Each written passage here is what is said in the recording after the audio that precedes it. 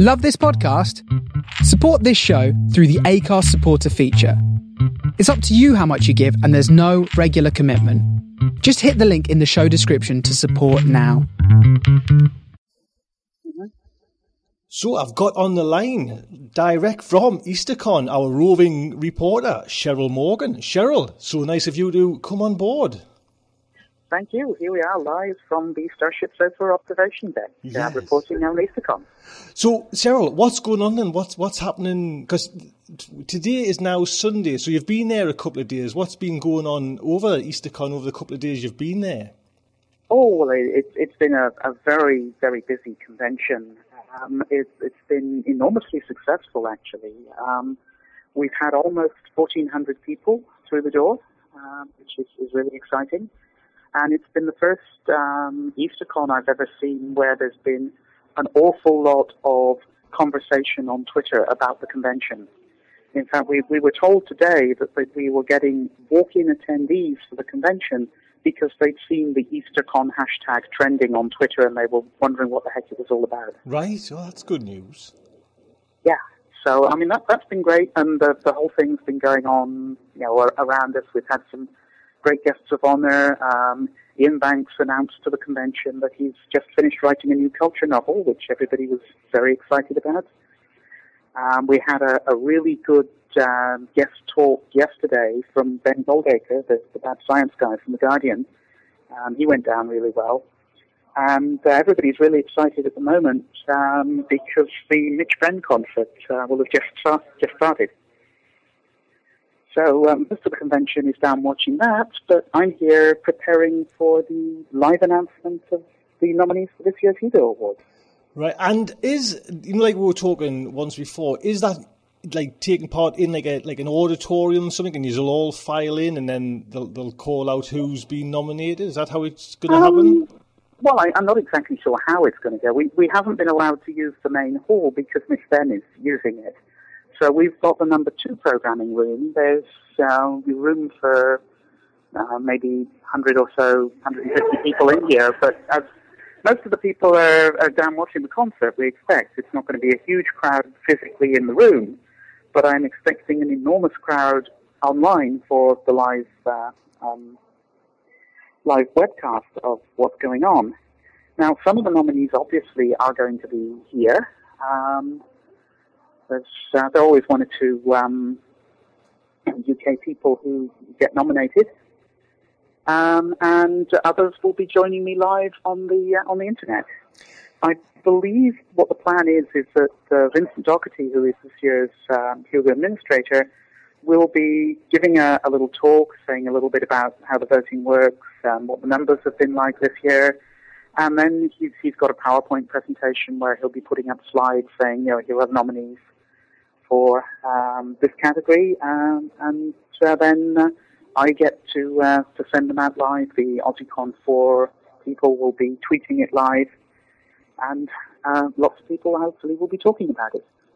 Where do you think then, Cheryl, will be the first place? Because I know when this show goes out, everything will be kind of sorted. But where will be the first place to have a look to get the news? Will it be your convention reporter, or will it be the AussieCon, or is there another, like you say, another feed going on there?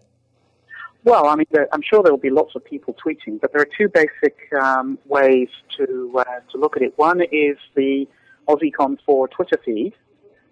Another one, of course, is the Hugo Awards Twitter feed, which is the Hugo Awards. AussieCon 4 is AussieCon and then number 4.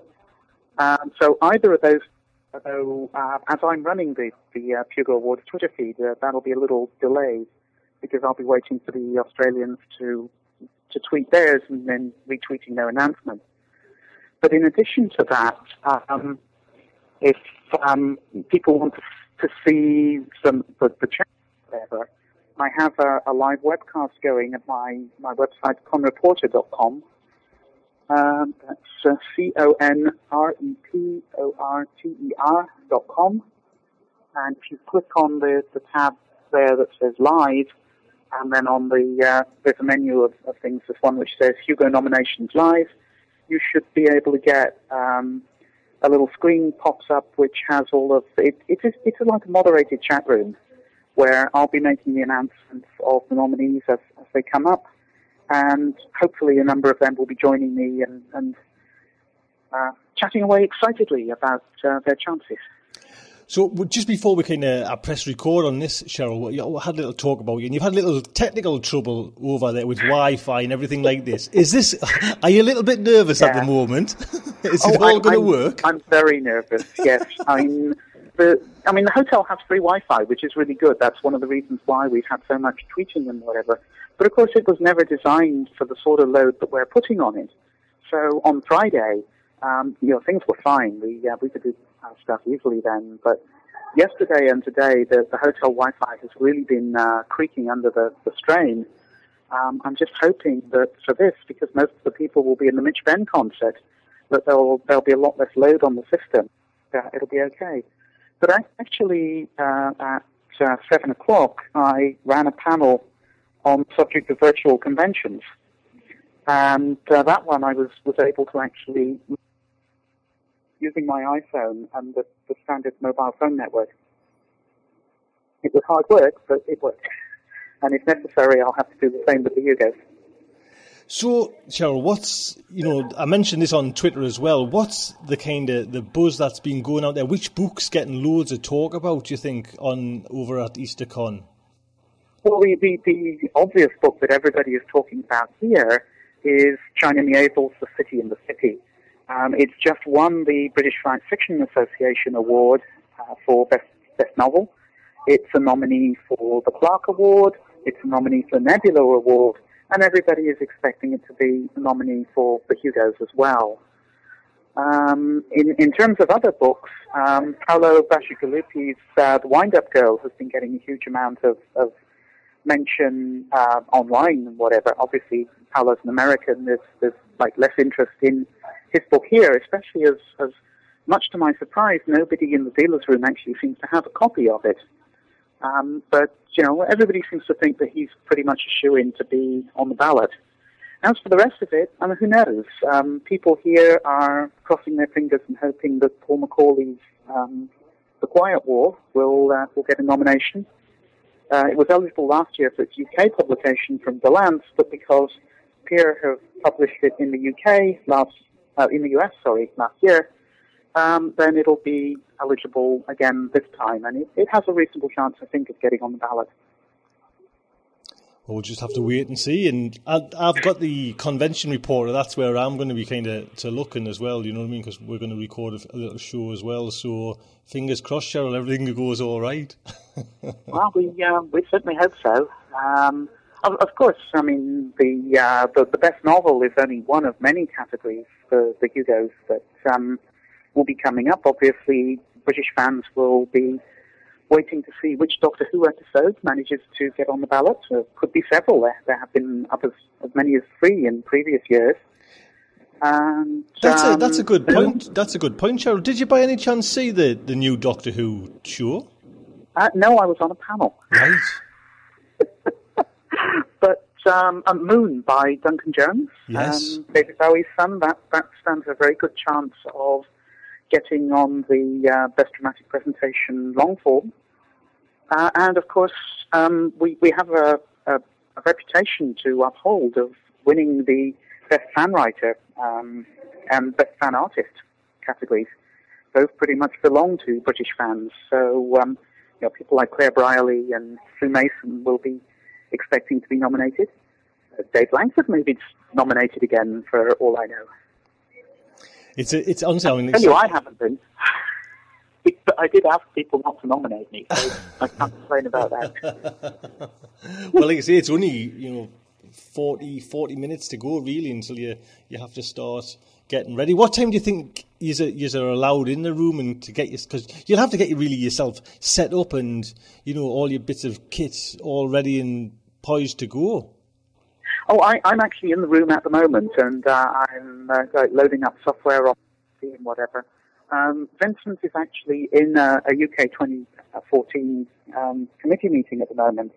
So he tells me he's going to be here in about 10-15 minutes' time, and then we can start working on getting everything set up for the presentation.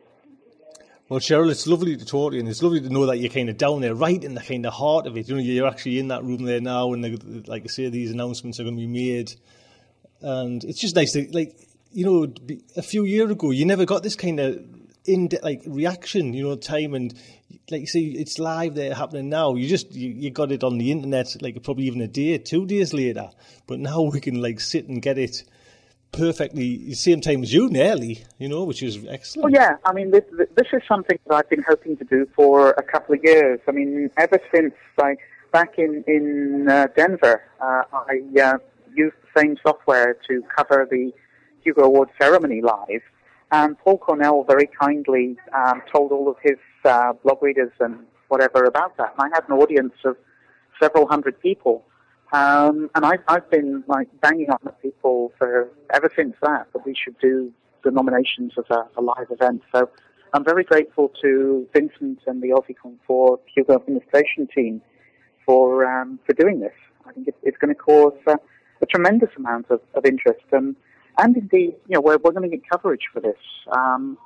I know that the folks at the Guardian book blog have taken a keen interest in this year's Hugos, and I think we can expect to see something in the Guardian about this announcement. If not tomorrow, then on Tuesday.